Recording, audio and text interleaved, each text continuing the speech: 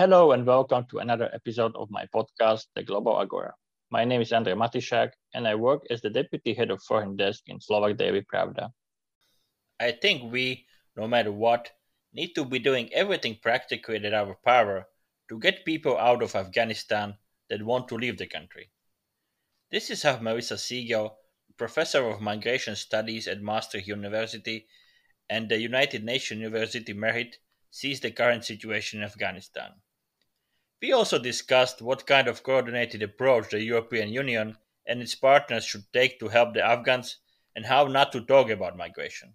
Did the West give millions of Afghans hope and now everything is probably lost? Our interview took place before the attack outside Kabul's airport on August 26 that killed at least 169 Afghans and at least 13 US service members. Listen to our conversation.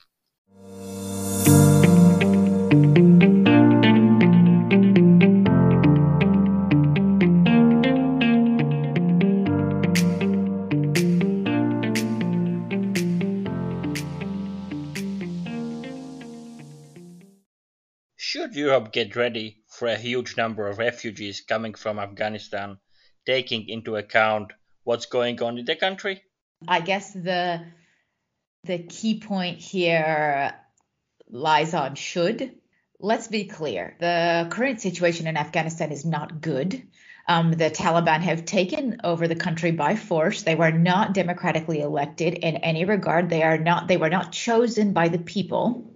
And we know from history, we know from past experience with the Taliban that the situation of the people is likely to be very, very poor. Human rights violations are likely to be rampant, and the people who are likely to be most affected are going to be women and girls, but not only. I think we need to also be clear about that they're not the only ones that are going to be affected. They're just likely to be even more negatively affected. I would say that people fleeing Afghanistan today absolutely are fleeing under what we would consider, serious grounds for concern, definitely things that would fall under the 1951 convention. So I think what we should, since you use the term should, what we should be doing is, evacuating people as quickly as possible, not only, nationals from European countries. Now I'm talking very much in a European perspective, because of course I could talk more globally, but not only nationals from European countries, but we also need to be evacuating any Afghans that have been helping. What's really important to recognize is that the Taliban don't make a difference if you were, for instance, in a military context. They don't make a difference if you were an interpreter or if you were in the military compared to if you were a cook working for the German government. Okay, you were working for the foreign forces, you were doing this, there's not a difference there. So I think some of these very arbitrary distinctions that European governments are talking about right now, well, should we just take interpreters? Let's only take people who are working for our countries for a sustained period of time, because those are the ones that will be the most in danger. What is a sustained period of time? What does a long period of time mean? I think they're splitting hairs on things that the Taliban will not be splitting hairs on. And I find it almost a ridiculous conversation to be having. They should be evacuating as many people as possible that have been put in danger also by virtue of just being associated with these foreign governments. But that wouldn't be a small number of people. Look, in every policy in the world, you're either going to have an inclusion error or an exclusion error. No policy can perfectly pinpoint every single quote unquote deserving person. So you have to decide for your own government, for your own political situation, are you more comfortable with an exclusion error, that meaning leaving people out who are deserving, or more comfortable with an inclusion error, so taking on more people that are deserving? So what path do you think the Western governments will take? An inclusion one or exclusion? I personally think they're going to take exclusion. I think there are going to be differing degrees of this.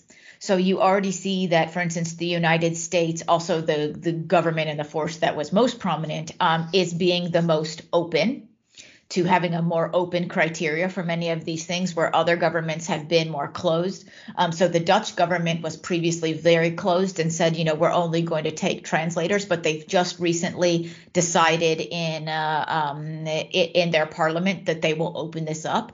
But, a lot of these opening up, it's very unclear. There's so much unclarity now around who they're going to take and who they're not. And this is just people who've worked for the foreign forces, right? Or foreign governments. Many other people are in danger and in need. And if we want to not have a repeat of, let's say, 2014, 15, and 16 in Europe, what we need to be doing is already thinking well in advance. These are people with serious asylum claims. It is clear that Iran and Pakistan, the two countries who have previously hosted the largest numbers of Afghans for decades, let's be clear about that, are not as willing to take more on, which really means that the best way to make sure that we have well-managed migration is that European governments should be directly resettling Afghans. First, like giving them very clear humanitarian corridors, but also people that are kind of in makeshift refugee camps, they need to be resettling them as soon as possible, because it's clear that the situation is going to stay dire for some time. And if they don't do it in a well-managed way, it's going to end up in a very unmanaged way. But is it at least somehow manageable? We all see chaotic scenes from the Kabul airport, and the Taliban said that troops that support evacuation efforts must leave by August 21st. Taliban takeover was unexpectedly quick, but for example, my personal estimate was that they will be in Kabul by the beginning of October. And for sure I'm not the only journalist that in the past weeks has asked the Western governments about a more coordinated approach regarding evacuating people and helping Afghans. Not that much has been done. Can we really manage the situation now? It's a chaotic situation now. So we're not in a good, well-managed situation. And you're absolutely right that once again, European governments like to stick their head in the sand and pretend that things aren't happening that are actually happening. I think so often we see politicians and political leaders, trying to distance themselves as much. I mean, okay, it's a political hot topic. So what you see is that they're only reacting and not being proactive. And they should have learned, from what already happened, 7, 8 years ago, that you need to take a proactive approach to protection, not a proactive approach to border enforcement.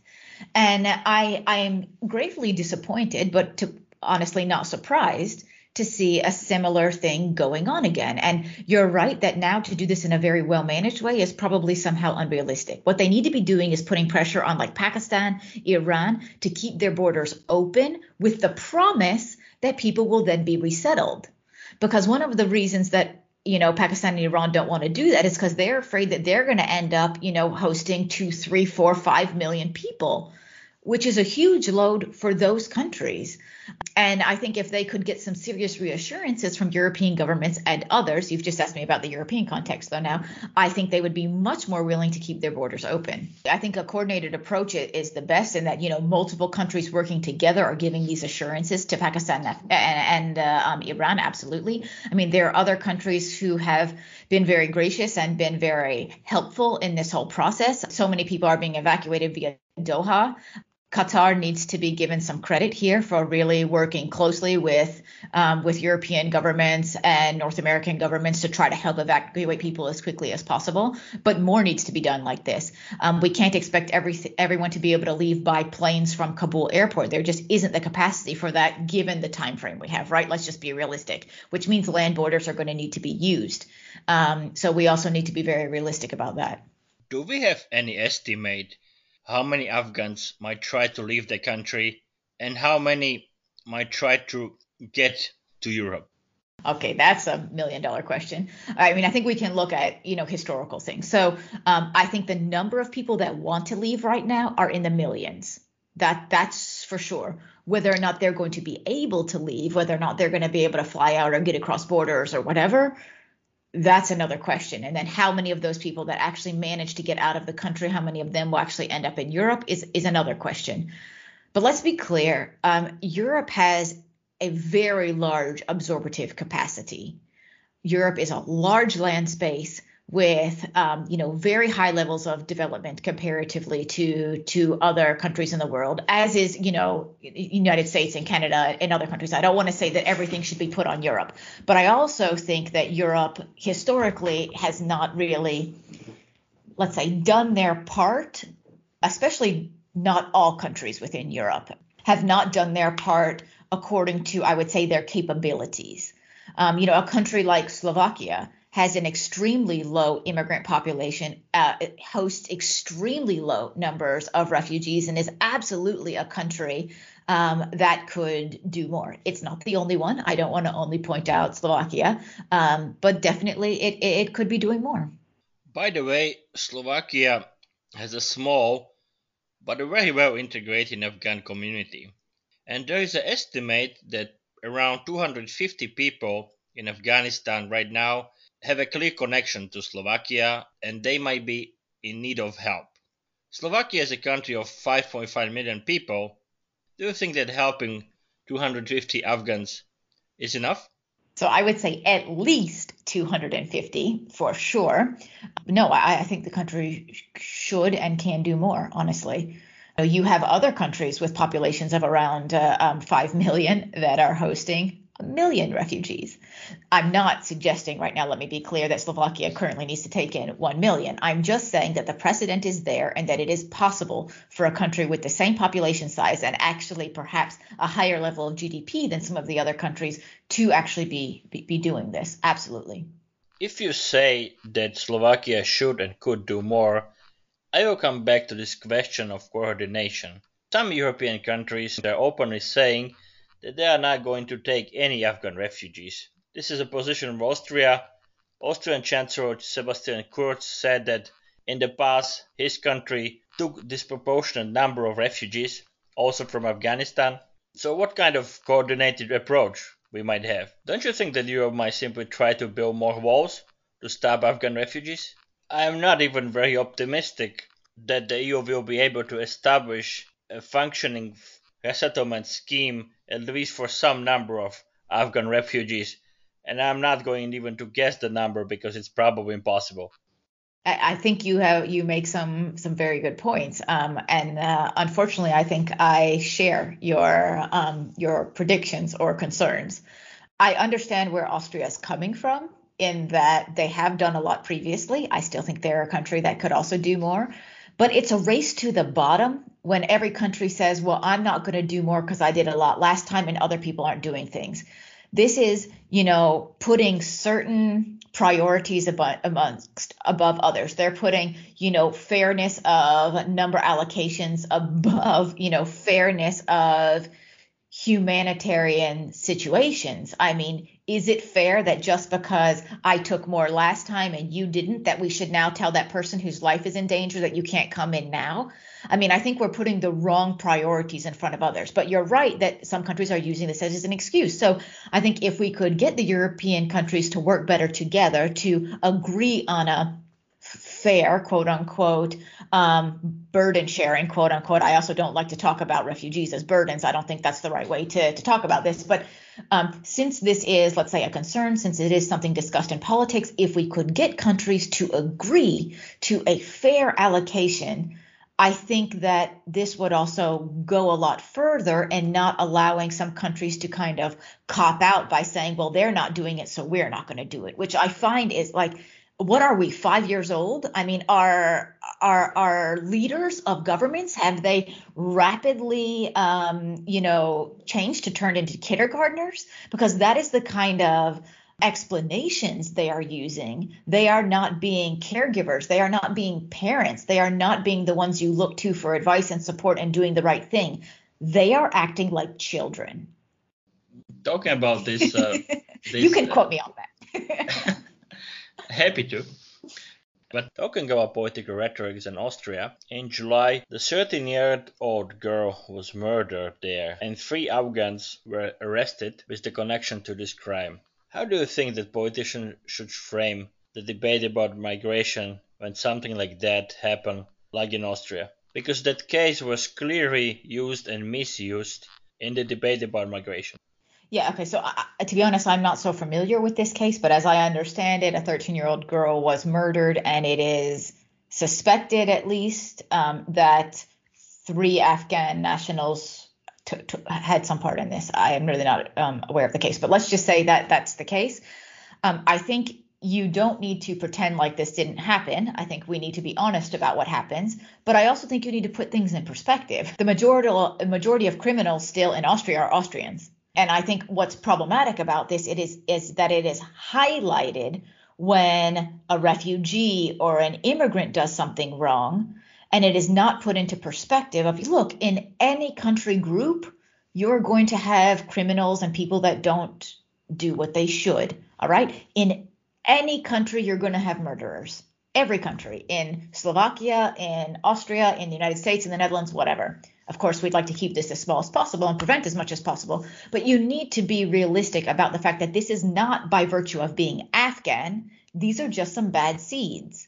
And I think the media also needs to be here responsible, and again putting that in perspective, not plastering all over the news, Afghans did this, Afghans did that, because this is three Afghans, in a very large population. So I think we need to be very careful there, because then immediately people are going to start associating being Afghan with doing really terrible things, which is absolutely not the case for the majority of the population. Just like, if an American kills someone in Slovakia, I would hope that not everyone would think I am also a murderer because I am American. Yeah, I think you're right. We shouldn't be doing such general statements towards any community. Look, we've seen migration from Afghanistan over a longer period of time also to Europe, but we've also seen intensification in certain periods. Often also the ones that end up in Europe in a legal way are quote unquote the lucky ones. Let me be clear, they're not lucky people. They've seen a lot of terrible things in their life, and dealt with a lot of terrible things, but they have made it to Europe and they're able to at least attempt to rebuild their lives. Sometimes they are given more assistance in doing that than others, and I would say sometimes they're almost actively discouraged by the general population and policy, but that depends on country by country. I think the majority of Afghans in Europe are just doing their best to rebuild their lives, to live a meaningful life, to get a decent education, to work hard. I've done a lot of research on Afghans in Europe. I have actually Afghans that also work for me at the United Nations University, and I can just say that I've done a lot of work in Afghanistan also there, and they are hardworking and just like anyone else trying to do the best they can for their families, while always having their haunting experiences that they've had previously, and still knowing that many of their loved ones are in Afghanistan or Pakistan or somewhere else, with much fewer opportunities and really, really difficult situations. I know right now from my Afghan colleagues that are here in Europe that they are just devastated and tormented every day and feeling completely helpless, that they cannot do more for their relatives and their family members who are stuck in Afghanistan. And I think there's a lot of guilt that comes with that too. I've heard journalists talking about that too, that when they're covering the situation in Afghanistan now, when they leave, the hardest thing for them is the guilt, knowing that they're able to leave and go on about their lives, leaving behind millions of people in a terrible situation. And I think there's also a lot of guilt feelings, which I don't think needs to be, not rightly so, but I think that people are so aware of their privilege and really trying to take full advantage of the opportunities that they have in Europe. Let's say the EU with the partners will be able to establish some resettlements program. Should we prioritize women? Oh, that's a great question. I mean, I personally would prioritize women and children, but that is not to say that other people are not in bad situations. But as I said before, since it's so clear also that at this point, like, women's lives have just been taken from them. I mean, the Taliban says things like, we'll let women work, we'll let them do these things, but they won't just let them do those things, right? Women are not going to have the same rights. Women are already, burqas in Kabul are completely sold out now just because people are terrified. That means that they cannot live in the way that they did previously. Women can't just be out like walking on the street.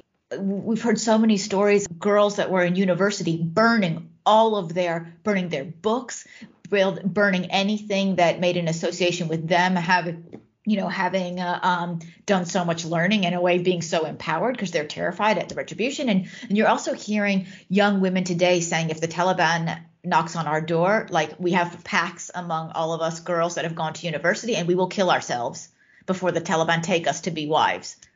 That is terrifying, right?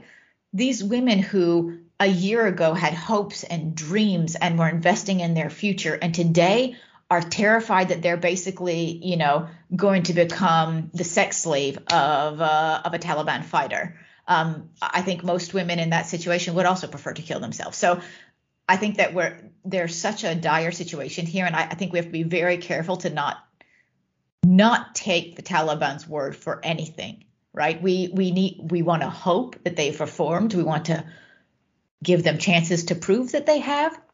But I think we also need to be realistic and proactive, and again, not stick our hands in the sand and be reactive, but get women out of there as quickly as possible. How much we should try to talk to the Taliban about this, and of course also about other related issues? Well, I think we need to be realistic. I don't think we need to legitimize the Taliban as the legitimate government of the country, but I do think we need to be realistic that they are the ones currently in control. And that being said, then I think we, the West, governments, need to be in touch with them and need to talk to them to be able to practically get people out of the country. And I also think that the Taliban have also changed a bit over time. I don't want to say that they have completely evolved. No, not at all. But they actually care about legitimacy internationally. They care about being seen as the legitimate rulers of the country. And that does give the Western world some leverage, some bargaining power. But I do think that we don't need to be friends with them by any means. But I do think that if, quote unquote, working with them, I want to be careful in how I'm using that term, but at least being in contact or whatever helps us to get more people out, helps us to save lives, helps us to reduce persecution. I think we have to do that pragmatically. Do you think that the biggest failure of the 20 years war in Afghanistan is the fact that we gave probably millions of people, women, young people, children, hope, and now this is probably all lost? I don't think you need to ever apologize for giving people hope if it was legitimately given at the time. Was it? Well, I think that was the intention. I mean, I don't think the idea was, let's give this population of young people hope and then purposefully turn the tables on them. I mean, I don't think that was not the intention. All right. For sure. I mean, you can definitely criticize the way things have been handled, intelligence, how things have actually happened on the ground. But that was never the intention, to give people hope and then dash it. Right. I mean, no, for sure not. What I do think that has been very good over the last 20 years is that the Taliban are also, they've changed a bit, but the people have also changed. And the Taliban, the population that the Taliban ruled, 20 years ago, 25 years ago, is not the population today. And if they want to rule in some kind of peaceful way and still have a population to control, let's say, they're probably going to need to make some concessions, or at least publicly, to the international community. I also think the Taliban doesn't want another situation of the international community finding a reason to enter the country again, which is why I also think that they're going to be a bit careful about doing things outside of their borders. And they might be a little bit more careful about things within their borders getting a lot of media attention. So there, I definitely still think there's absolutely a role for international observers, for international media to be, holding the Taliban to account, holding them to account for promises they have also made in negotiations in Doha and things they have said now in press conferences. I think it's a strange and surreal thing to see the Taliban giving international press conferences, but I think this gives the international community a chance to hold them to account also. I think you are right. I believe that Taliban want to avoid a repeat of the situation after 9/11 attacks 20 years ago. On the other hand, they are not going to cut all ties with groups like Al Qaeda because they are connected personally via marriages and so on. So this is really unrealistic to expect that they will simply cut all ties.